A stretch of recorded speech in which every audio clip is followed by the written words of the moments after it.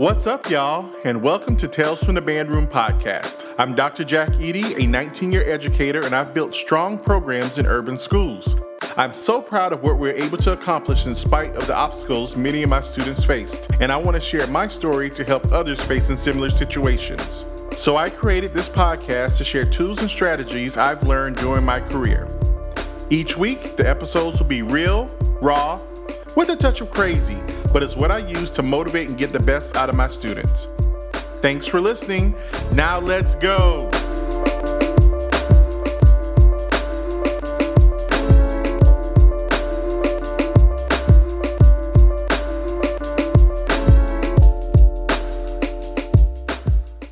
Welcome to episode 8, Reach One, Teach One.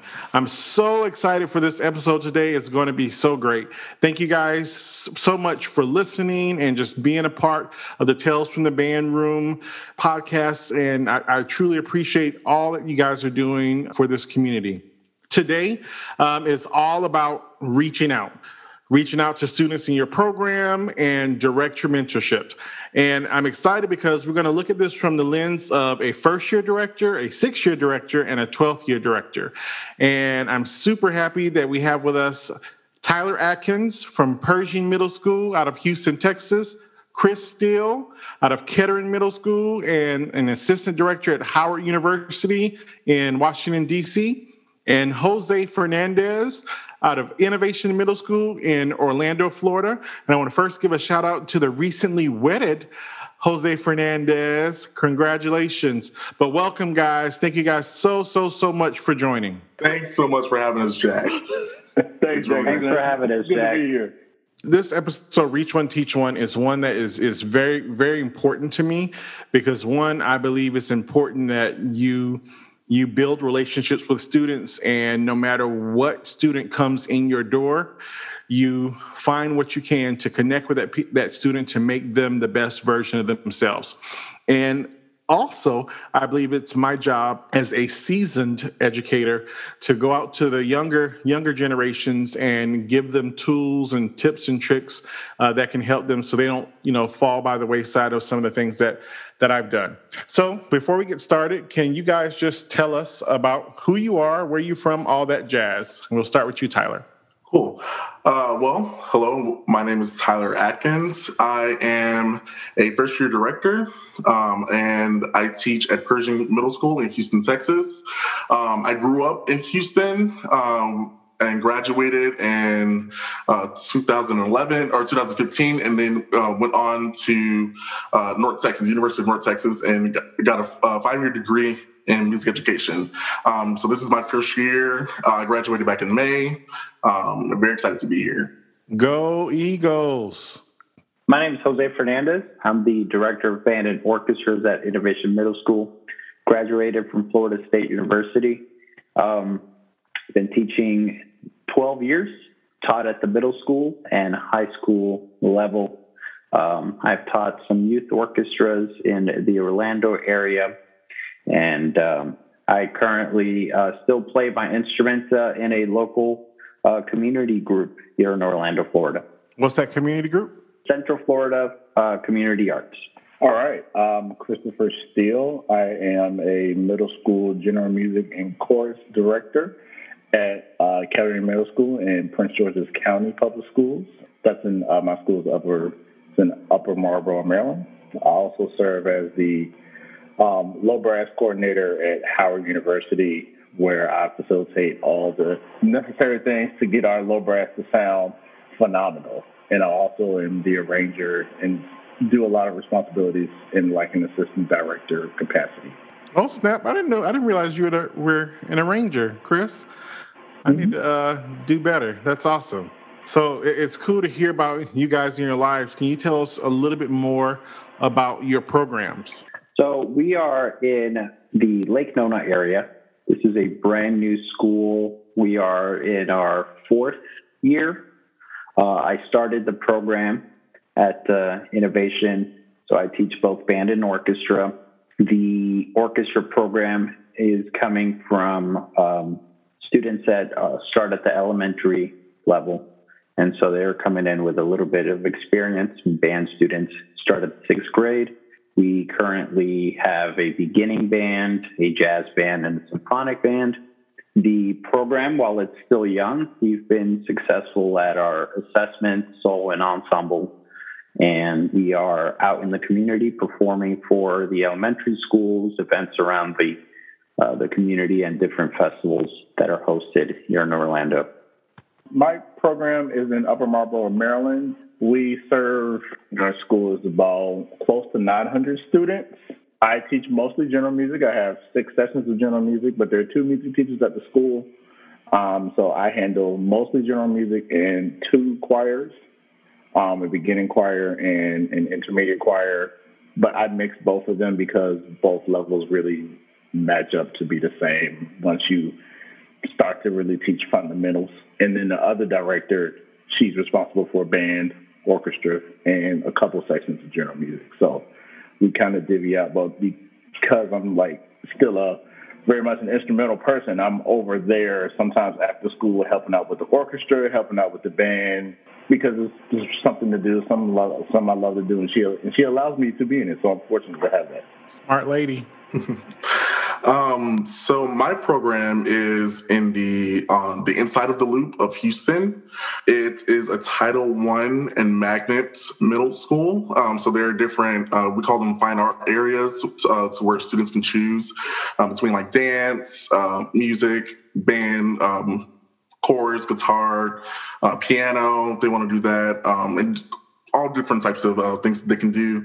And I teach the band portion of those fine arts. It is the largest middle school in HISD.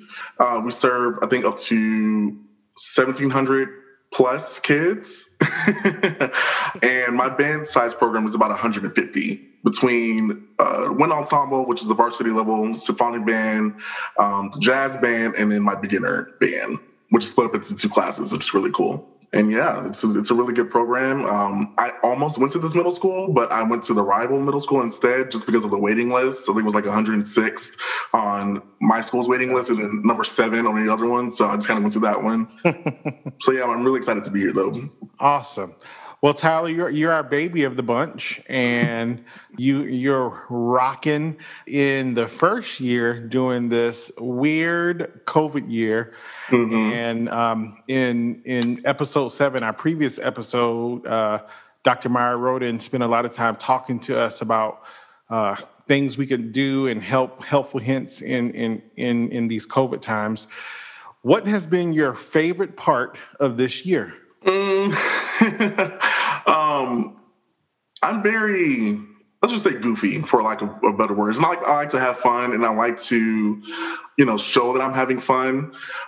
So in the beginning of the school year, what I did was I made them sing just baby songs, just so they can kind of just get out of their shells a little bit. And as much as they hated me for it, I really thought that they were having fun in that process because they were getting to just kind of be silly and kind of just be vulnerable with me. So that has kind of been my favorite part.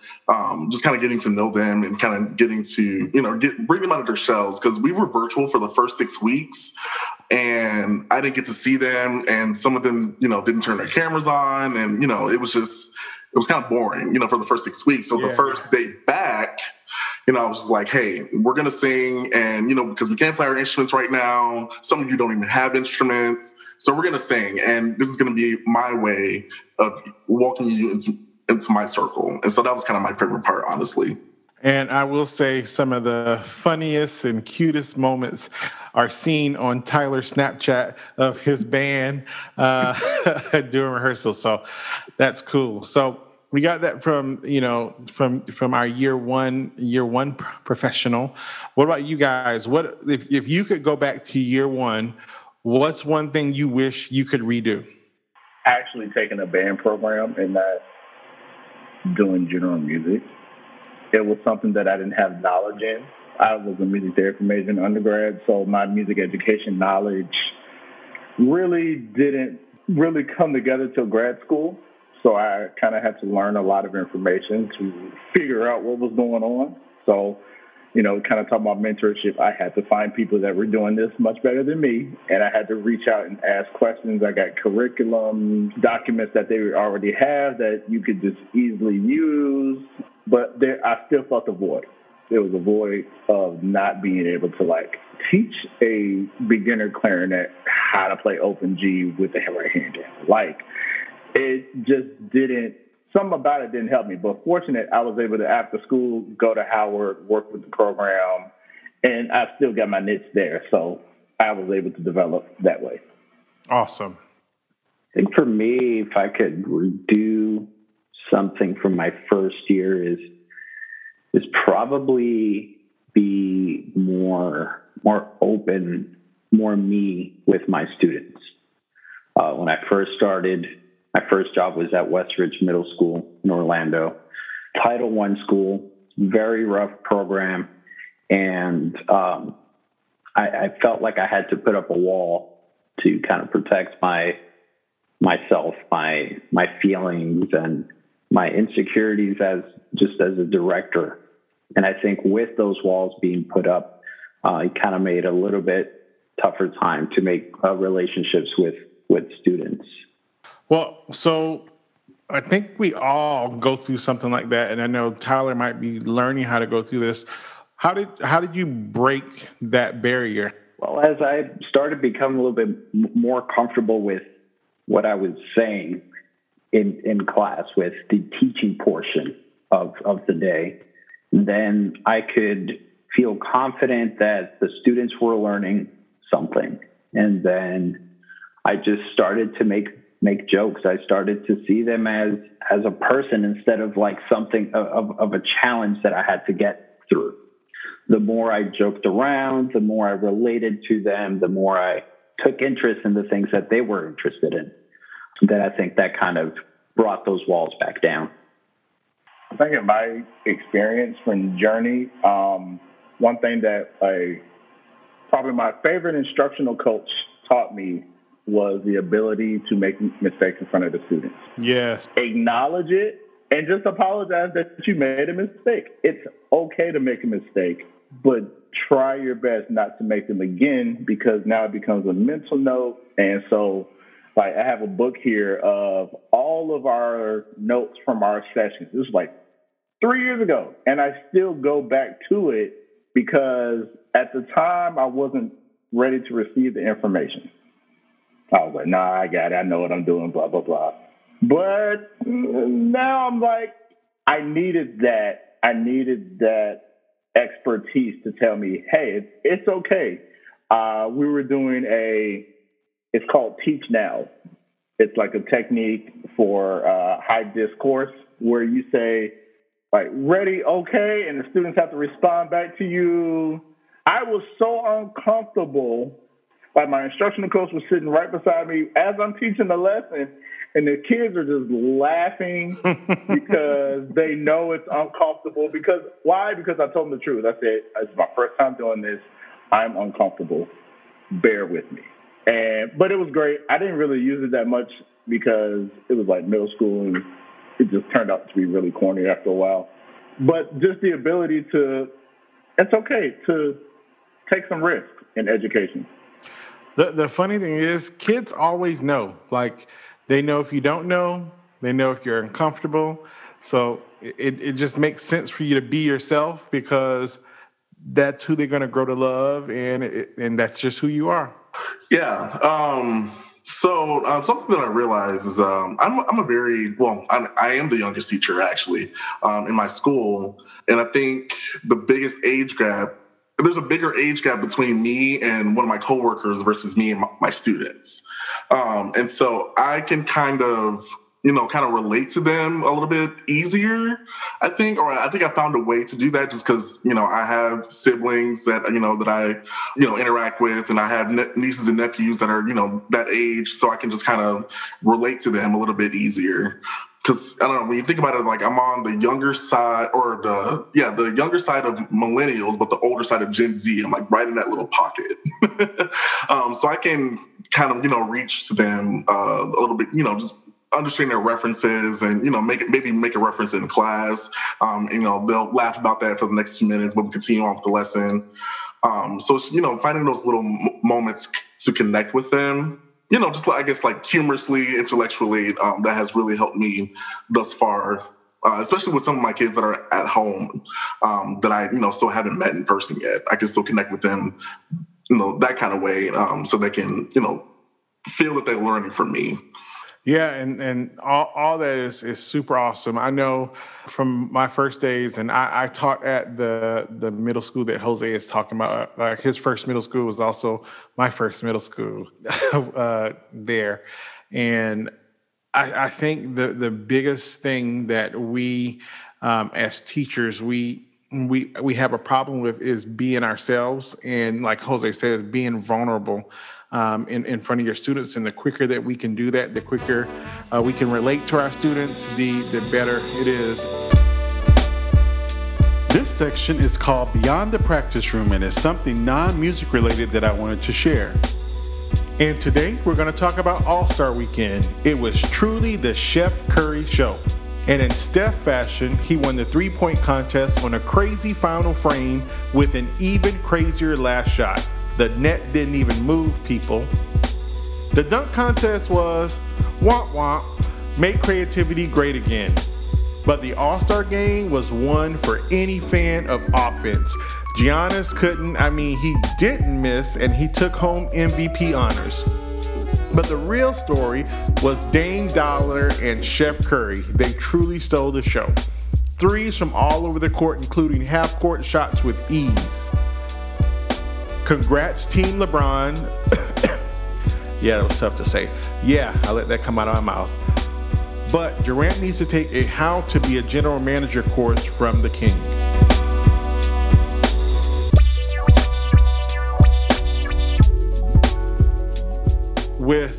Within these relationship confines of your students, like, why is building relationships with your students important to you? For me, it's how I am able to be successful on a day-to-day basis.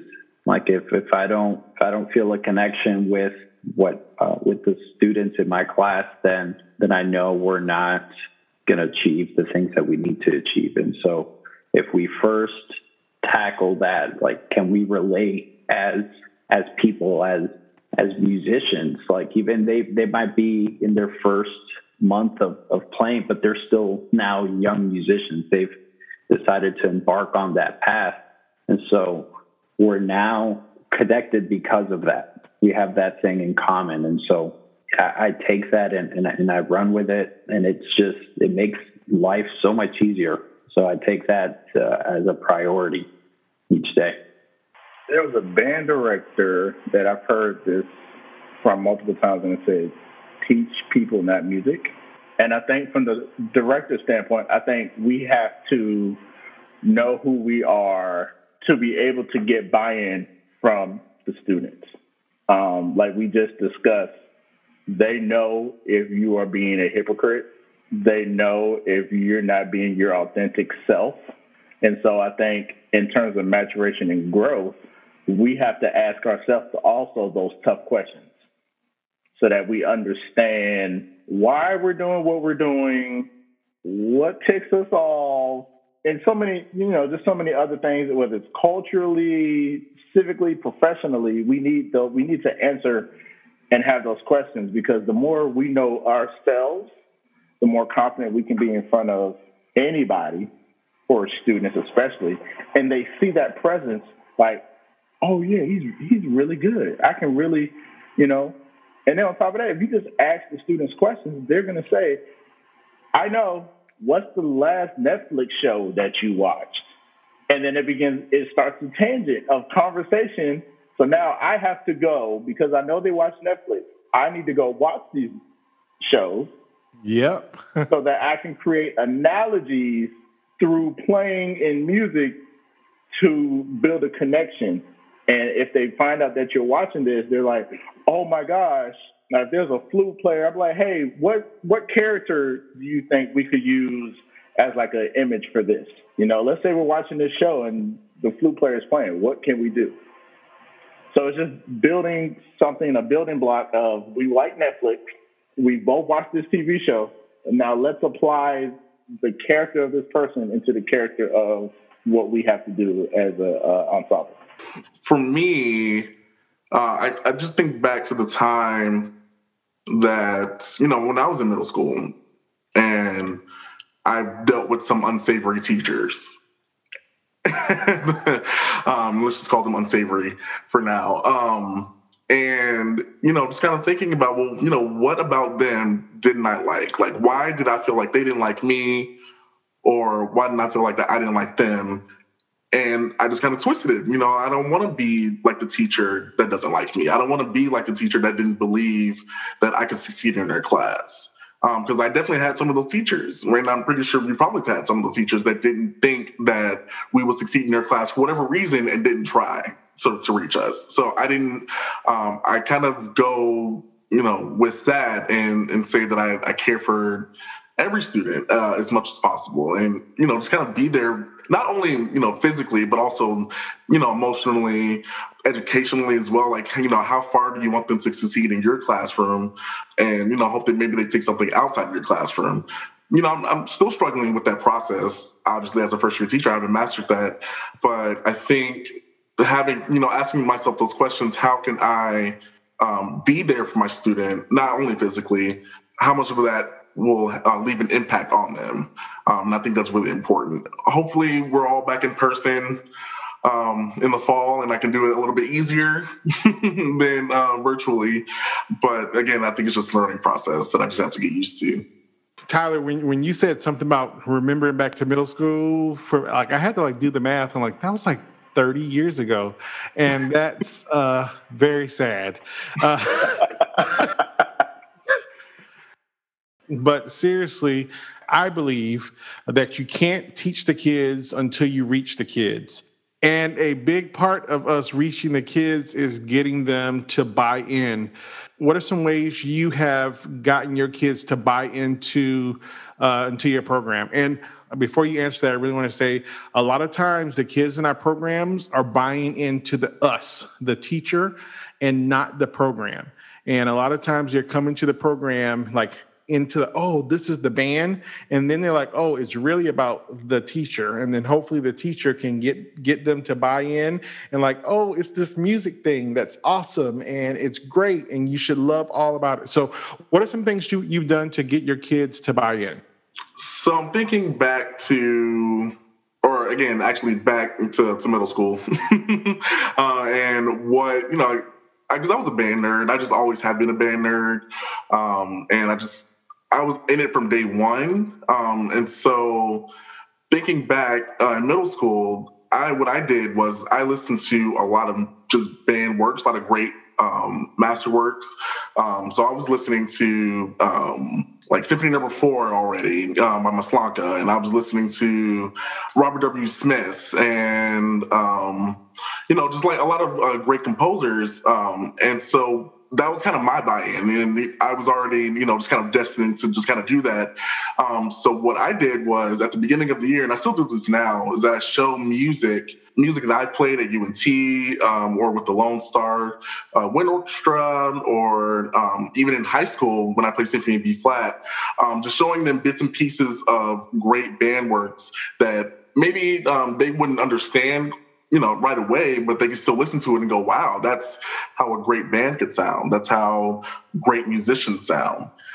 So that's kind of been my buy-in for the most part. And it's given me time to kind of reflect on those, great pieces of music that I listen to, and just thinking about, what is next, I guess, for me, and listening to other band works, and exposing my students also to these modern band pieces, because there's still pieces that are being written every day.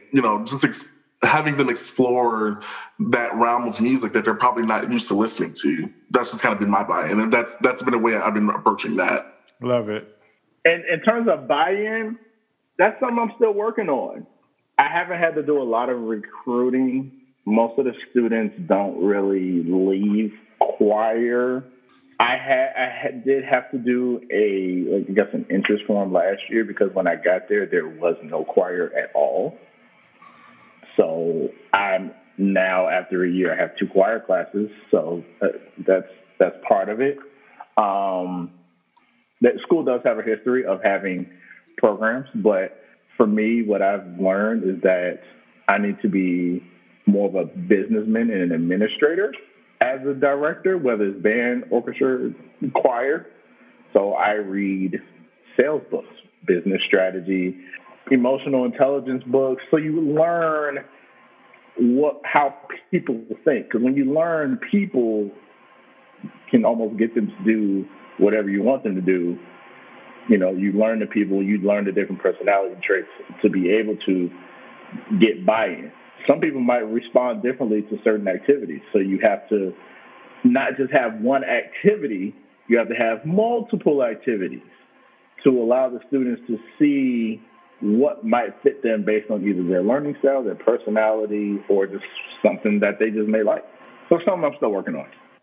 For me, it's changed in the 3 schools that I've taught at. I kind of followed Jack's path in terms of schools. I started at Westridge and then was lucky enough to teach at Oak Ridge after he went on and did big things. And then now I'm at Innovation. When I first started at Westridge, it was taking over a program that had not been, that did not exist for quite some time. Getting in there was just trying to show the kids that I was there to stay, that I cared about them and that I cared about their success. And then once I got that, just pushing them to really want to be better. Then it became me being a little bit silly and doing fun things. When we first went to our very first MPA, we went for Commons only, and we had playing for about, I want to say, just a couple of months because we had no instruments and we had just gotten our equipment back. So we were the first band on stage on a Saturday morning. No one was in the audience except the judges and our music supervisor. We then went to sight reading and played our second piece. And there was, by the end of the piece, there was one person playing, and the trombone player was playing in the wrong spot. And so we got to the last measure. I get to the last measure, and I kind of cut them off and look at them, smile, and then we went to McDonald's, and I bought all the cheeseburgers and, chicken patties, whatever. And then we just ate it back at the school, and we just hung out. And that was, I think after that year, kids kind of really were into it. They were like, okay, well, this is fun. This is not scary. My band director has my back no matter what. And then now here I'm at Innovation. It's a different community. It's I have a little bit more experience now, so I sometimes I say the right thing. It's different. Now I get to teach more music, and which is great. But I feel that with these students, the challenge is to just stay ahead, to just keep pushing them. They pick things up so quickly. So now I have to really engage them in some really high level stuff. I'll play them music that's really out there, and they'll sit there and they'll ponder about it. And I'm like, why are you guys such nerds? And then I look back at myself and I'm like, well, I'm a nerd too. And I find this stuff interesting. And so we all kind of connect with a whole nerdiness, and it's great. That's awesome. And it is. And it's so interesting to hear the 3 of you guys' take. And I am like a combination of that. But at the same time, I am super crazy at the same time. My kids are always shocked that I went there with them, and they didn't know I could go down way, way, way down to their level. And that kind of became our connection. Now that, you've got them to buy in, or you're in Tyler's situation, you're starting to get them to buy in. What are some things you've done to keep them interested, keep them sustaining to want to be a part of your culture? I know for me, I am all about creating a healthy band family dynamic. I was all about, let's do game night. Let's do this. I love playing basketball and football. I'm like, okay, after rehearsal, we're going to play basketball. Let's do it. Let's do it. And all just providing opportunities for them to bond and grow and be a part of our culture that we're building. What are some things you guys are doing or have done to keep them wanting to be a part of that program? We do game days too. With the middle school kids, it's a little bit tougher to keep them after school sometimes. You know, after like a concert where the band room is just like a complete mess, because at the end of the concert, everyone's just piling stuff into the room and everyone's trying to go home. So we'll come back the next day, we'll clean up the band room, and then we'll just hang out for that day. We'll play video games. I'll bring my Xbox, my Switch. My kids unlock all the characters on my Switch games, and I let them do all the work. Very nice. Yeah, you know, and I feel like those are really great memories for the kids. They'll think about all the music stuff, but they'll come back and say, oh, you know, I really enjoyed when we just hung out, when we played video games. And it'll get back to the principles. And then at the end of the year, you know, my principal will comment on about game days in the band room. And, you know, I just kind of try to hide within all the faculty, but that's been a lot of fun. The kids really connect with that. We've started workshops for our assessments, and I kind of tie in fun time after rehearsals for that. And I make it on a weekend, so and all those kids come out, and so they're super committed. But keeping it fun, doing fun stuff, and making it a social aspect too. And everyone listening, that is so important. That social aspect, that, you know, let's work hard, and okay, work's done. Now let's just have fun. And even I'm sure when you're starting to do this, you probably have to say, okay, guys, we're having this rehearsal on Saturday, but if you make it to the end, there's going to be pizza and games, and you kind of trick them into being there, and then it becomes the opposite. So yeah, thanks for saying that. For one thing I did 2 years ago when I was working still in DCPS4 with the PG County.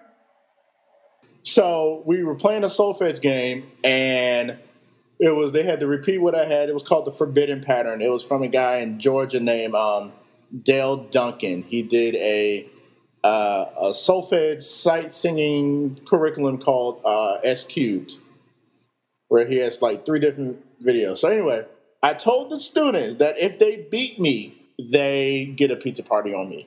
Some students, it took a little while to changing the rules multiple times to get I wanted them to win. I didn't, but they still had to work for it. I just wasn't going to give them that. So it kind of brought out some of my competitive nature a little bit, and as an athlete, as I'm a golfer and basketball and baseball and all that, it was fun to see them win, even though it broke my bank account.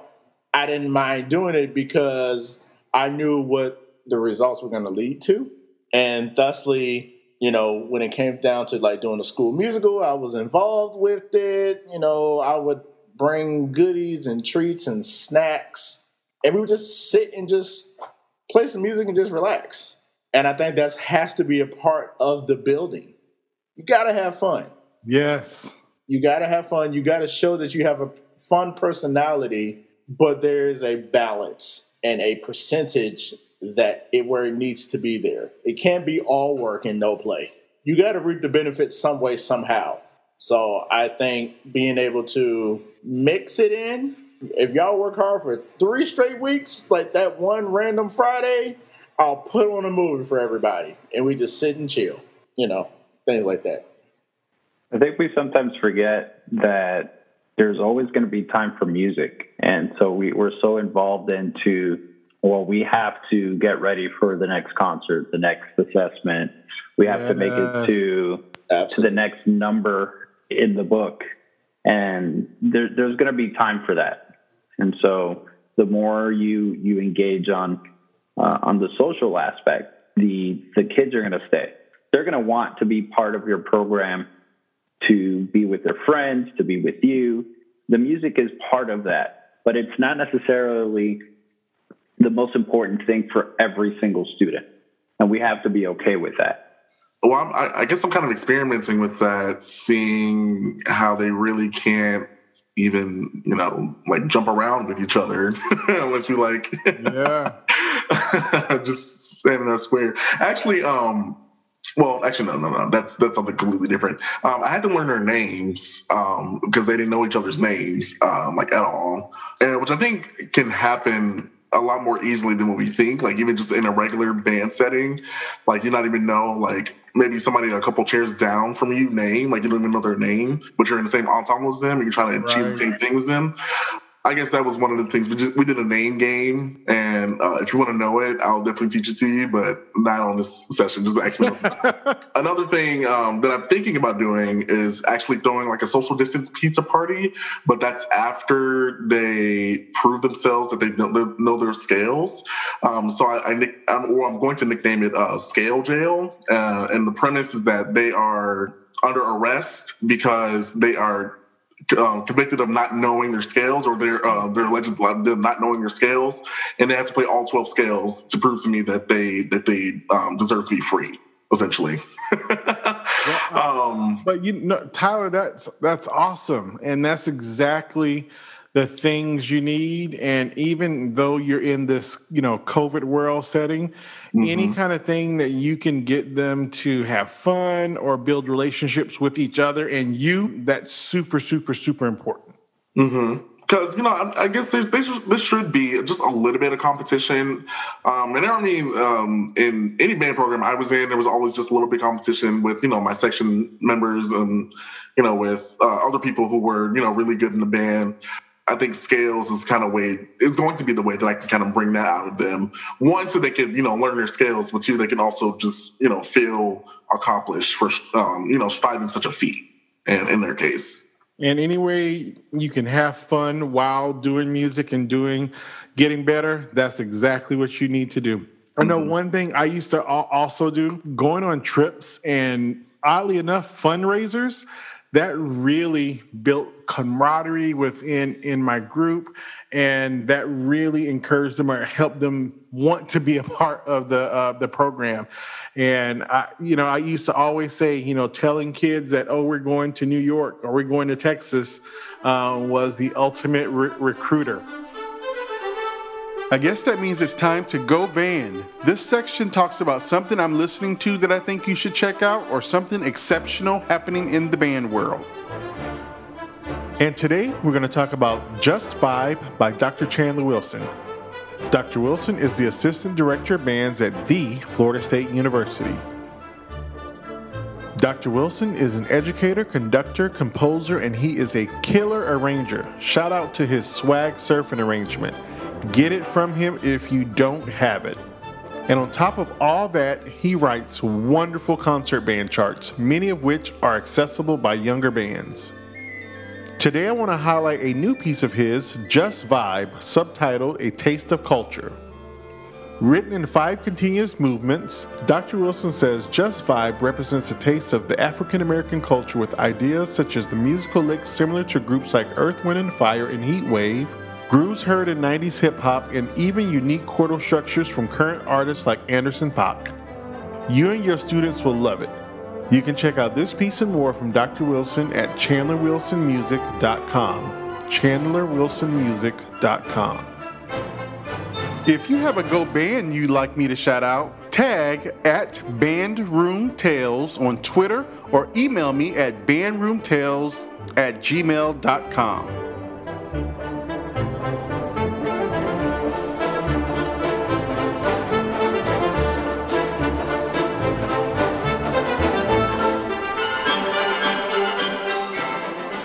Another thing I want to talk to you guys about is, how do you guys suggest programs with one directors reach all of their students? Because a lot of times, you might have one director, 200 kids, one director, 50 kids.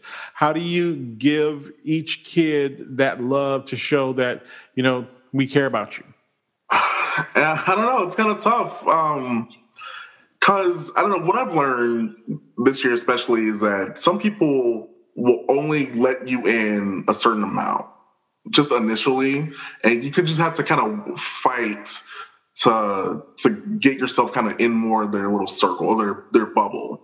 So like I know for like I have some kids at home, like I know their names, I know they have a student ID number and they come to my Microsoft Teams class every day, but I don't know what they look like. You know, if they're black, if they're white, or if they're tall or short, or you know, I don't know that their kind of background. I just don't know that kind of information.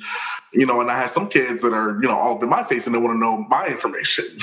You know, and Tyler, I want to stop you real quick. Okay. Just so you know, the longer you are there and the more and more you keep trying to do what you're doing, the better connection and the better they'll feel comfortable, the more they feel comfortable with you. And then all of a sudden, you know, you're there for 4 years, and these, you know, incoming elementary. Well, we know this about you, Mr. Atkins, and we know this and this and this. And so just keep being you, and all that kind of stuff is going to come. Mm-hmm. Mm-hmm.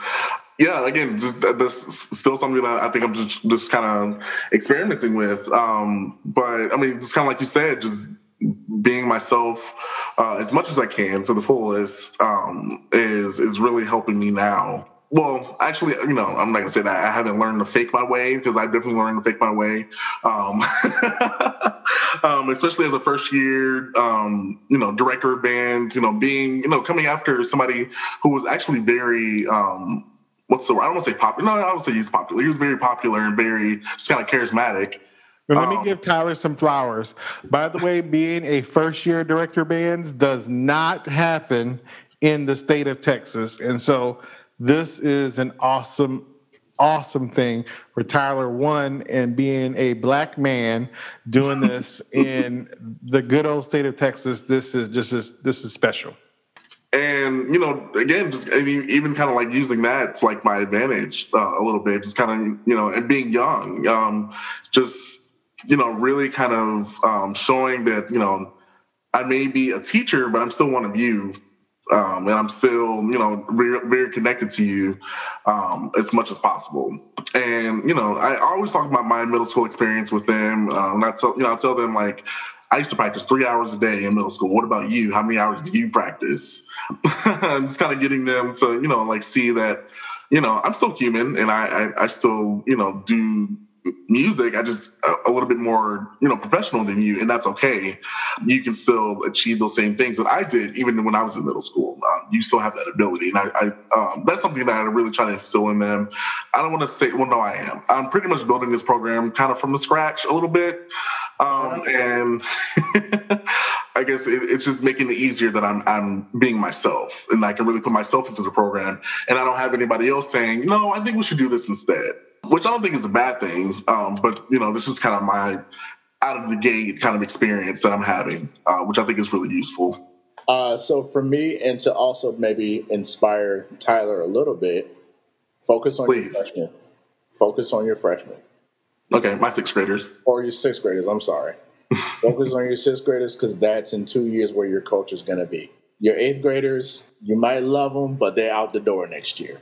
The seventh graders, if they don't buy in, they may be out even before they get to eighth grade.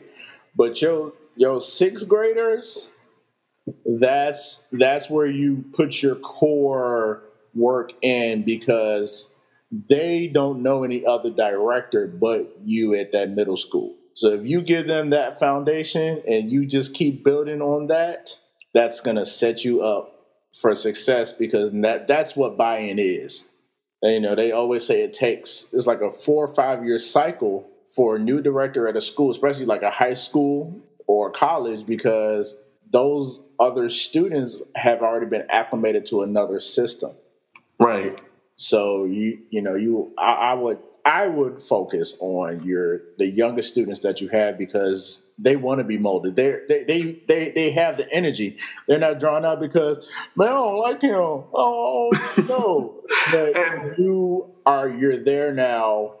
Do what you can, build that relationship now, instill the fun, the hard work ethic, all of that in those sixth graders, 2 or 3 years, the program will be fine because they'll be your leaders. And they'll be able to tell the seventh and eighth graders how your program is supposed to be run. And I'm glad you mentioned that the sixth grader part and kind of focusing on them, or really trying to build them up, because I'm the third director in 3 years. So my eighth graders had a director, and my seventh graders had a different director. And now I'm just kind of teaching a conglomerate of different abilities and different work ethics and different standards, different things. And that's actually something that I've really been struggling with. So I really appreciate that. Well, I'll say this, Tyler. I was the 5th band director my year I got there. So when I started, I was number 5. Those kids were running the program, and we had to have a swift culture change. Yeah, going back, just touching on what you guys are just mentioning right now, when you stay there, they're going to start to trust you. I think they have trust issues. And for any new director that's going into a program that's had a lot of turnover, they're human. They're going to think that you will leave them at the end of the year. And so they don't want to spend the energy making relationships with you if you're just going to leave. So the more you stick around, and the more that trust starts to build, and then the more you show them who you are, the more that trust will start to build. For me, reaching each kid is always hard to do. I think that's no matter how many kids you teach, it's difficult to know what that kid is going through, if they're caught up, if they know what they have to do.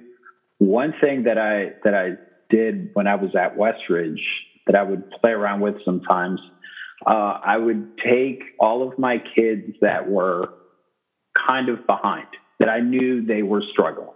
And so I would make different rows. I would have a Gator row, and the Gator row was the first row. Those were the kids that really needed a lot of help. And then the kids, yeah. And then the second row would be the Hurricanes row, and those are the kids that were doing okay, but still needed some attention. And then the last row were the best kids in the band, and of course they were the Seminole row. Go Noles. Go Noles. So I would play around with that setup, and especially with beginning band, because it doesn't matter where they sit. They don't really need to be set up by sections. They need to be set up how you're going to reach them. With my students now, I just call them out. I will put them on the spot, and they know that I'm going to expect high things from them. And I really need them to understand that I don't need them to be perfect. I need them to work hard, and I need them to try. So I will call them out. And if I know they're struggling, I might take a different tone with them. I might approach it differently. I might be a little bit nicer, might be a little bit stern, depending on the student. And then this is a little bit separate, but I don't worry so much about the numbers in my program that I have to reach. I'm just going to teach who's in front of me, and if there might be 10 kids. Those 10 kids are going to get all of my attention. If there's 60 kids in that classroom, I'm going to make sure that I get to each of those kids within the week, and just a constant checking up on them to make sure they're where they need to be. So speaking of getting kids where they need to be, sometimes there are kids that just don't care about what you want or who you are and the relationships you're building with them. I call these kids the bad apples. What are some things like, sometimes, these kids can be discipline problems. They can be headaches. They can be cancers to your band programs. What are some things you've done to turn the tide on the bad apple, because I'm a big believer that we should do everything in our power to keep these kids in the program. Kicking kids out is not the first option. It should be your 100th option. What are some things you've done? Peer pressure. You might not get to them directly, but using their friends against them. If they see that their friends are really enjoying what they're doing, they're going to maybe fall in line. They're going to see, oh, well, maybe this isn't that bad. If my friends are enjoying it, I'm probably going to enjoy it too. Yes. The whole taking the entire group and making the entire group responsible for something. And if it might be one student that's causing an issue, well, that one issue is going to affect the entire group, and so the entire group is going to suffer. And if at Westridge, we would walk the halls until we knew how to walk into the band room quietly.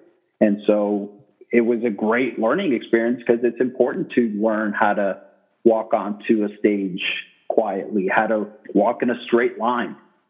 Simple things that are key to being a successful program, you can do with the entire group and not have to single someone out. Yes, corrective education. Yes.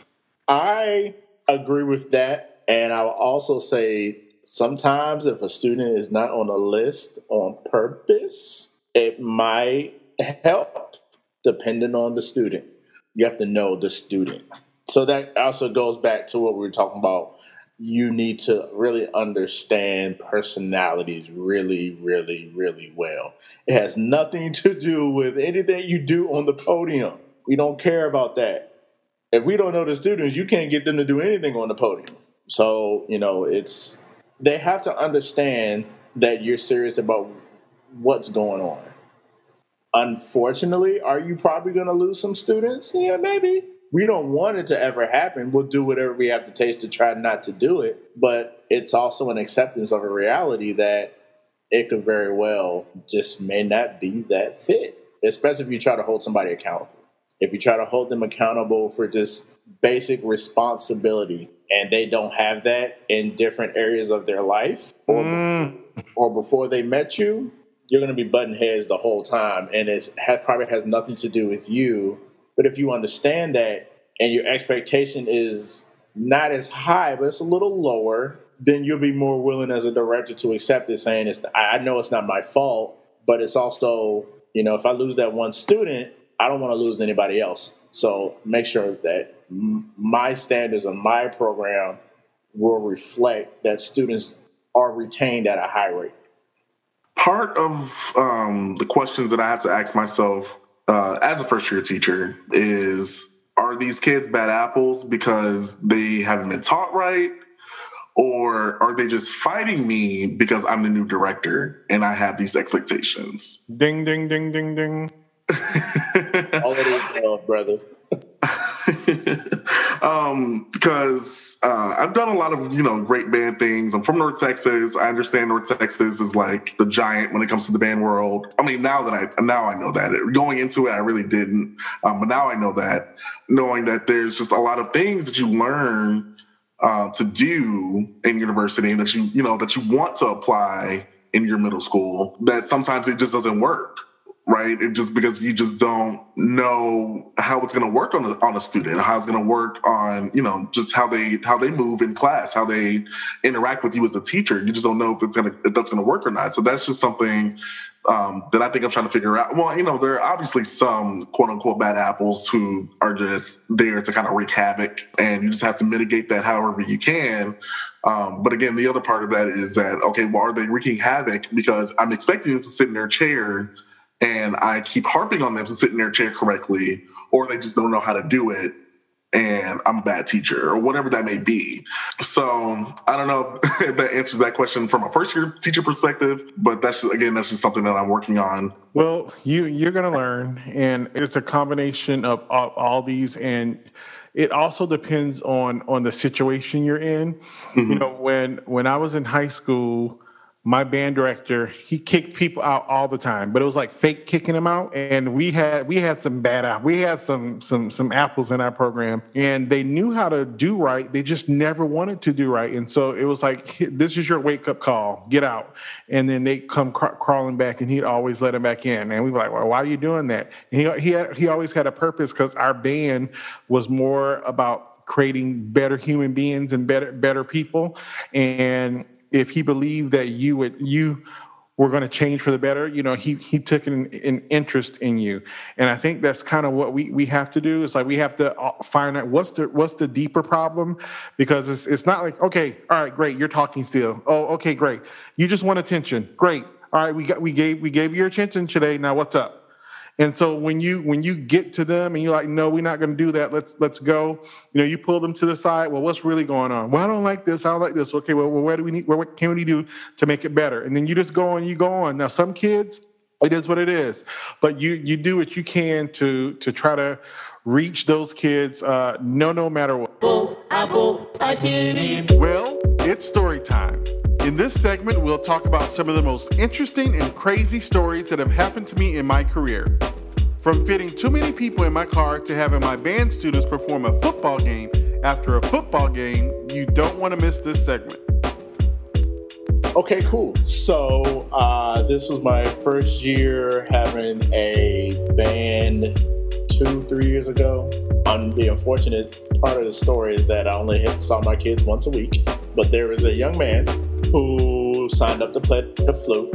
He never brought his flute to class, ever. Never brought it at all. Where's your flute? It's at home. Okay. It comes down to festival time. We're performing at the Kennedy Center. I previously had to talk to my administrators about his participation, because he hadn't showed up. Can't play anything. Take him anyway. Okay. All right, not a problem. He shows up with his flute, gets on the stage, and holds the flute completely wrong on the front row. Plays nothing at all. And I was looking the entire time at him while I'm just trying to just beat time for this grade half piece that Will Owens wrote. And so we get through it. The judges, one of the comments, I read it to the band, says, be sure to make sure everybody is properly holding the instruments correctly. So I read it in the next week in class, and it was an all-out war on this young man, because everybody knew exactly who they were talking about. I guess they wanted to hold him accountable. But it was like, yeah, you should have done this. I don't even know why Mrs. still let you perform. Flabbergasted. Did not say anything at all. I read the information. I stopped the information. Or I stopped the conversation. And I said, okay, that's not what we're going to do. But in the back of my mind, I'm like, keep it going. But I knew I couldn't do that, because then parent emails would be flooded to me and my administrators, and that's not the culture that I wanted in my group. So, yeah, make sure you teach your folks how to hold instruments properly. So it's actually the Friday before this freeze happens. So about a week and a half ago. And that's the same day, February 12th, where the Cinderella version with Whitney Houston and Brandy was going to be uploaded to Disney Plus, because it hadn't been for whatever reason. But I guess this was their contribution to Black history, is in adding Whitney Houston and Brandy, their versions of Cinderella. And again, what I do at the beginning of class is I show music, just so we can just kind of listen to music. So I show the scene where Cinderella is going to the ball. She's getting prepared for the ball, and she first meets her fairy godmother. And so I played the song, and I was like, okay, well, this is Whitney Houston. She is very iconic. She sang the Star Spangled Banner, has a very iconic version of that. Is a very successful singer. Like, raise your hand if you know who she is. Nobody raised their hand. And I was like, Okay. And then I talk about Brandy, and I'm like, okay, Brandy, like she's a very famous actor, a very famous singer. She's in a lot of 90s sitcoms. How many of you know who Brandy is? Nobody raised their hand. And I'm like, okay, like this is really interesting. Like you really don't know who these people are. And then I was like, okay, Brandy is Ray J's sister. How many of you know who Ray J is? Nobody raised their hand. I'm like, okay, this is kind of ridiculous. Like you really don't know who these people are? Like, or am I really that disconnected from you guys? Like, don't know who Ray J is. Like, that's crazy to me. So then one of my students raises her hand. She's like, oh, Mr. Atkins, you mean like from that one City Girls song? And I'm like, City Girls? And the lyric she was talking about was City Girls make a wish like Ray J, because Ray J has a song called One Wish, and that's how they made that connection. And I teach at a school what I like to call gifted and ghetto, because they are, little black children, and they're really gifted, but they also have, I love that. Gifted and ghetto, yeah. And so that's exactly. And so once she said that one line, half of my class starts rapping the whole song. And the other half is just looking at me crazy. And I'm just sitting back in my chair and I'm laughing. I'm like, wow, this is like, you could just kind of see the cultural disconnect. But it was just really funny that they really like rapped the entire song word for word from that one line. And I thought it was really interesting how they made that connection from Cinderella to Ray J to City Girls. So that was really funny for me. Basically what they're telling you, you're old. That too. Oh, so many stories. I would have to say it was early on in my teaching career. It's probably the funniest thing that has ever happened to me. After MPA, we're on the bus going back to school. We stop at McDonald's, and I get off the bus, purchasing McDonald's for the kids. Everything's great. As I'm walking out of McDonald's, holding probably a good 3 or 4 bags of cheeseburgers, head back, there is a unsavory character, lady of the night, just banging at the door of the bus. Kids just yelling at this lady and just saying, "Ooh, you nasty. Why are you doing this? Don't be doing that in the middle of the day." And I'm just like, I can just see the news headlines as this whole thing is happening. And I had to storm towards the bus and just beg this lady to just walk away and ignore the middle school students that were calling her out. It was hilarious. To this day, the kids still talk about it when they reach out to me. And knowing where you taught, I know exactly the unsavory women you're talking about. For those of you who don't know, we basically taught off of Orange Blossom Trail, which is a well-known prostitute row. We've been at restaurants and we've seen girls just picking up people right outside the restaurant and going to their cars and servicing them, and while we're just sitting out at the restaurant. Oh, those were the times. In the middle of the day? Well, you see, hey, people got to work. They got to make their living. Those got to be paid.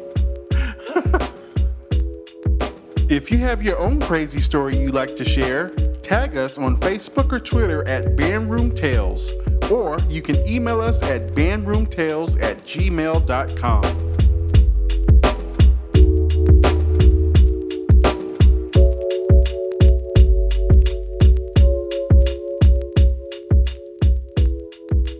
And I think from here, let's switch our gears to our mentorship talking. We'll just talk a little bit about this while we have the three of you here, because I believe mentorship is important.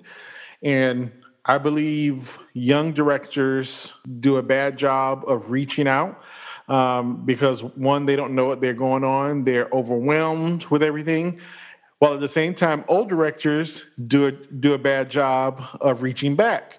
and saying, well, I've done this, I've been here. Well, you're a new person. I'm going to latch on to you and help you.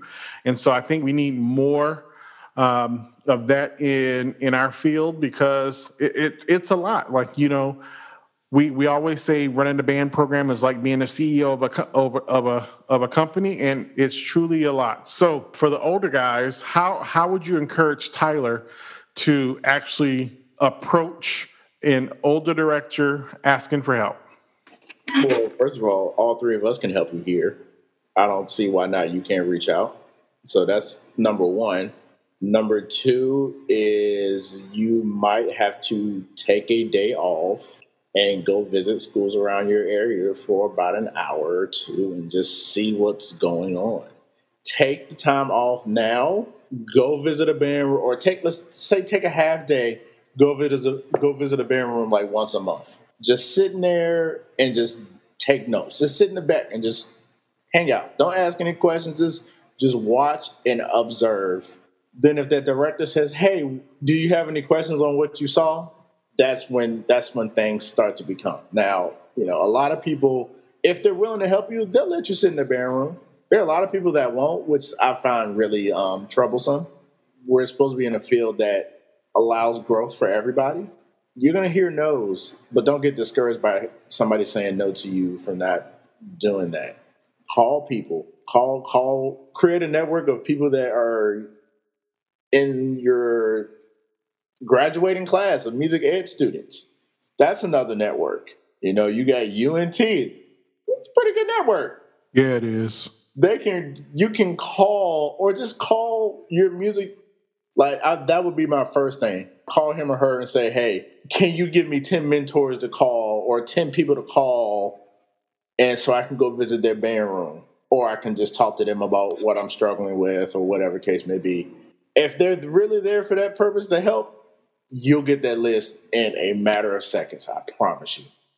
I agree. Get in people's band rooms, especially if these older directors are not reaching out to help you force your way in. Go find the directors that you look up to. Go sit in their beginning band class. I feel like that's where the true teaching is happening. How do you get a kid from sounding like an elephant to sounding like a trombone? Yeah, reaching out to people, calling people.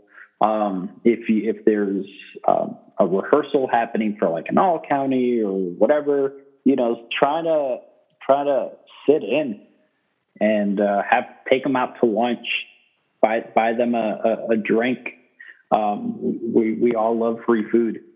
And then reach out to the young directors too. And I think the more of a group you are, I think older directors will kind of see that, and then they'll gravitate to want to help you. I know for me, it was just when I was younger, it was just, I was lucky enough to have Jack mentor me, and he just took me under his wing. But then finding someone who is there for the right reasons and who cares about you and your success.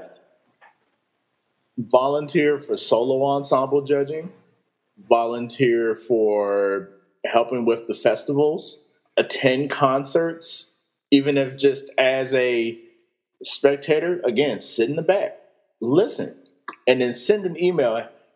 I came to your concert. I really enjoyed it. I would love to come visit and talk to you about how, you and your program, blah, blah, blah. And another thing is, older directors want to help. And so you'll find out when you reach out to people, you'll get mostly yeses. Sometimes they may not answer because they're super busy, but they will.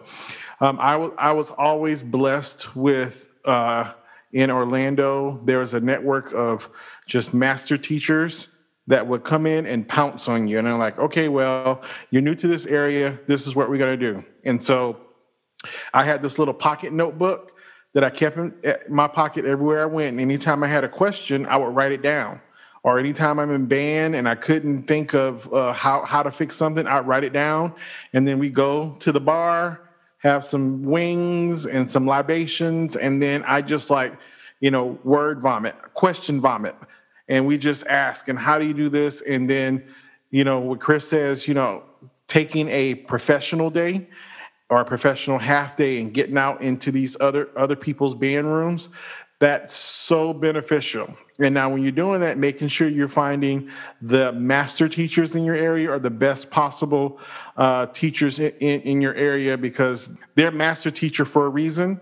And when you see like, oh, that's what you do to make the clarinet do that? Oh, okay. And then you just steal the stuff that they have to offer. And, it just takes you just saying, boom, I'm just going to do it. And I will tell you this. I was that type of guy. We had UCF in our backyard. I would email every professor from UCF and say, hey, can you come and do a master class at my school? Hey, can you come work my band on this date? And I would do it at the beginning of the school year for the spring, so they already have it on their schedule, because they're always so busy. So you're just finding ways to get people in your room to help make your programs better. If you guys could give one piece of advice to a younger director, what would it be? And I'm going to start with Tyler on this. You're a new teacher with a lot of people coming out. What's a piece of advice you give them? So I guess I would say two things. The first thing is to make yourself the most well-rounded musician that you can, whether that's learning a different style of music, learning a different instrument, literally just picking it up, putting it to your face. Well, putting it together first, then putting it to your face, and learning how to play it. That could just be really beneficial for just like your teaching. So learning a different style, learning a different instrument. And then the second thing, learn how to sell yourself and learn how to market yourself so that you are able to do great things at the very beginning. The only reason that I feel like that I have this job as a director of bands my first year out is because I was able to sell myself, that I could really do this. Even in the pandemic, right, that I could really kind of do the job as a band director. And that came with a lot of practice and just a lot of experience, just selling myself and just making myself be better than what I even thought. Because as much as I was able to sell that to the interview panel, which had about, I think, 13 people, it was 13 people, and it was like all admin and a couple counselors and some other people. As much as I was able to do that and do it really well, that came from practice. So really practicing how to sell yourself, I think, is really important. Ooh, realize you don't know everything. Exactly. I'm very much a person that's like, this is just me and my personality.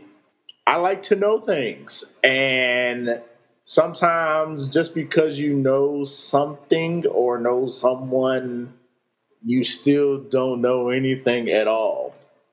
I think there has to be a level of humility to just, I don't really want to say sit down and shut up, but I guess I just did. But that's really it. Sit down, don't talk, and just soak it all in. Even if that means that you need to take your phone and use your voice memos and just press record and just listen to somebody teach their band class. Just say, hey, thank you so much. Thank you goes a long way too. Saying thank you to somebody, people appreciate when you do things like that. You stole my words. Just listen. I feel like a lot of us come out of college thinking like, oh yeah, we are ready to go. And then we realize, oh, wait a minute. It's not as easy as we thought it was going to be. And it is a struggle. And just be willing to just listen to what these people have to say. That's probably going to be the most where you're going to learn. I mean, it's how we learn how to get better at our instruments, right? We just listen. And we just sit there and we soak it all in. And then we try to apply it. Man, that's just awesome. I hate to see this is coming to an end. This has been such great dialogue, and the time goes by super fast. The last question I'll ask you is, What's one thing you wish the textbooks taught you that you're missing from your careers? Well, I never actually bought these textbooks for my class. But theoretically, if I did, I would want to know, I guess, what are some of the better ways to just kind of reach everybody in your program, whether it's, students, parents, administrators, because they're part of your program as well.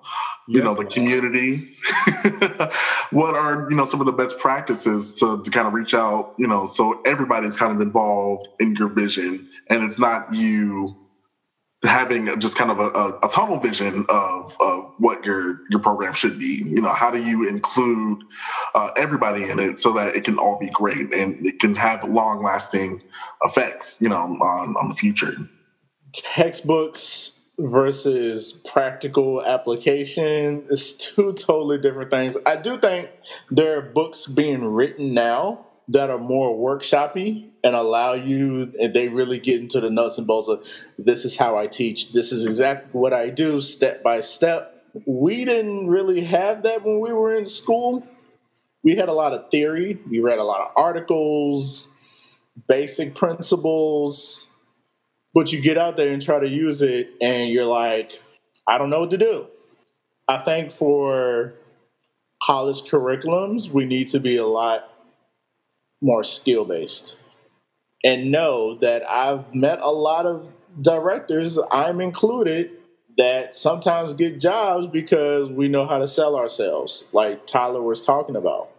We can talk a good game, but when it comes to getting into that room and teaching that clarinet or that flute or that saxophone or that trumpet or trombone, it's a totally different ball game. Yeah. So figuring out a way for us to be as prepared as possible. I know you're not going to be totally prepared because it's kind of like on the job training a lot of times as a band director, especially depending on what administrator you might have or may not have, no guidance counselor. It could be a number of things that you have. I would just say practical application, getting on the podium more than one time in a conducting class, learning how to arrange earlier, because you might need to write a flex part for somebody in your program that you have no idea what to do.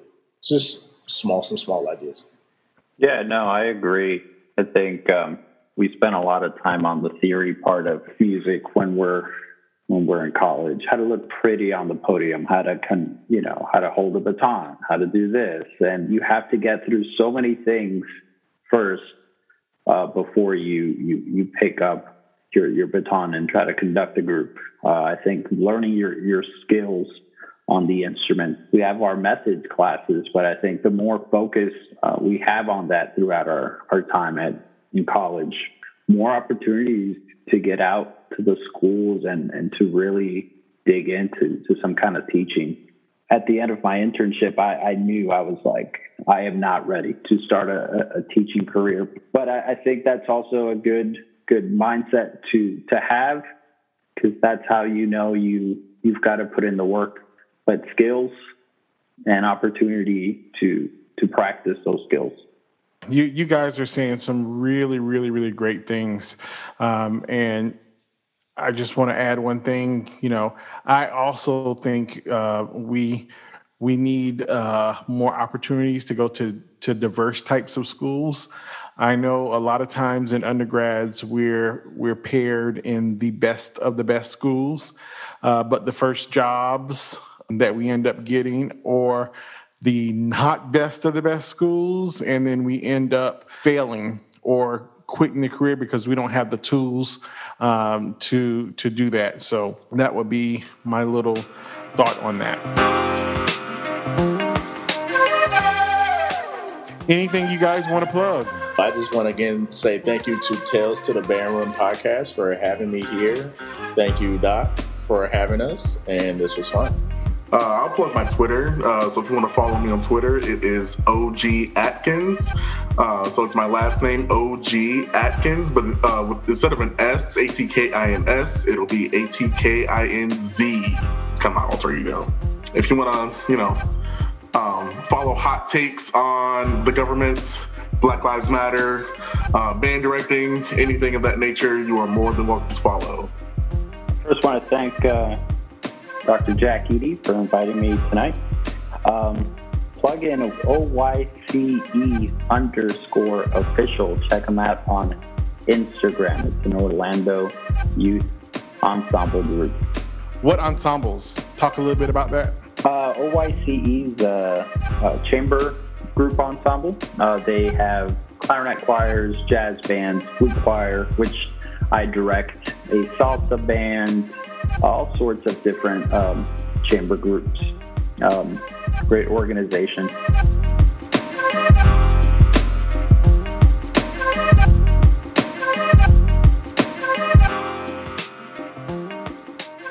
And it's been great, guys.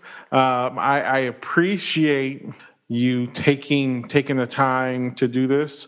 Are there any final words, any parting words before we go? I want to say that, especially to all the young directors out there, to not get discouraged, to just keep pushing on, especially now. I mean, we are all struggling. The best directors are struggling.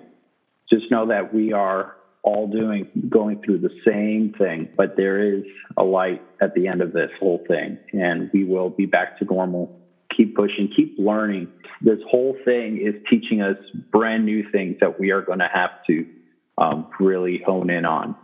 So keep learning, just be diverse in what you're doing, and it will get better. Take risk would be number one. It's okay to mess up as long as you learn from that mistake that you did. You have so many infinite more resources, even when I was in college just 10 years ago. So many infinite more resources, so many like YouTube, Udemy, Skillshare, all these websites are available for you. They might cost, but listen, if that means that you need to not get a supersize for something and you need to make sure you have that $10 in your account so they take out that monthly membership for something that's going to give you the latest information, do it now so that you can reap the benefits later. Start off, work hard now, and so then you could just almost kind of like put your program in a cruise control mood. Yeah, take risk and use your resources. I would just kind of really harp on just being yourself as much as possible.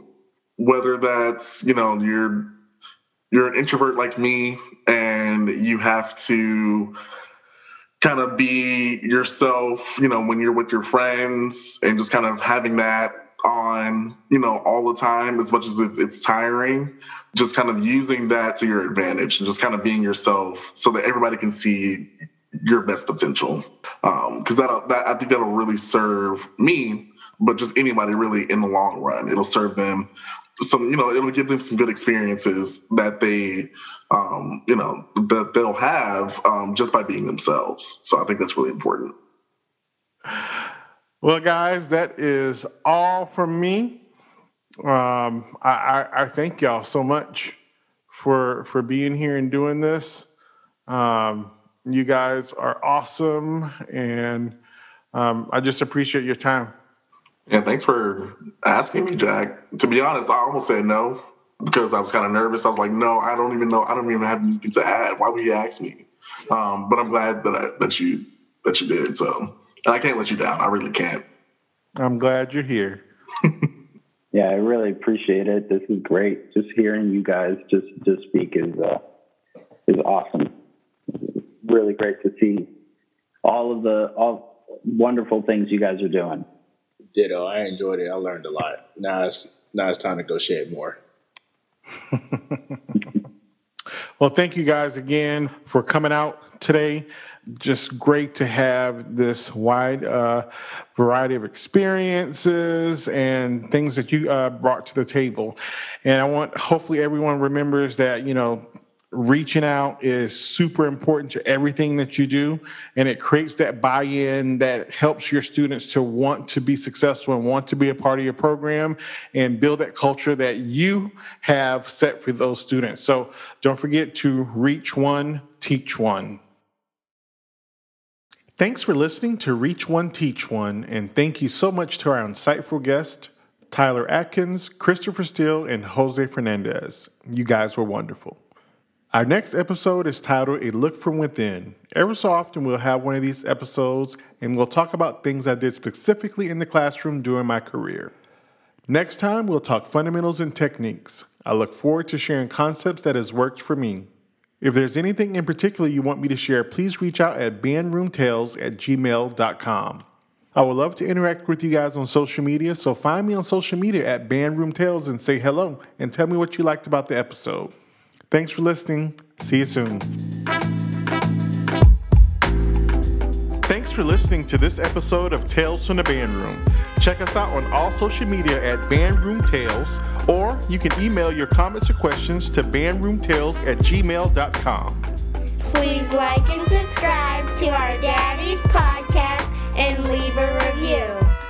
You can find out more about this podcast at talesfromthebandroom.com. Music by my Phi Beta Sigma line brother, Jason, Classic Beats Menace. Go Mob. These episodes are edited by Michael Tapone and Alex Siegelman. Thanks for listening. Make it a great day or not. The choice is yours.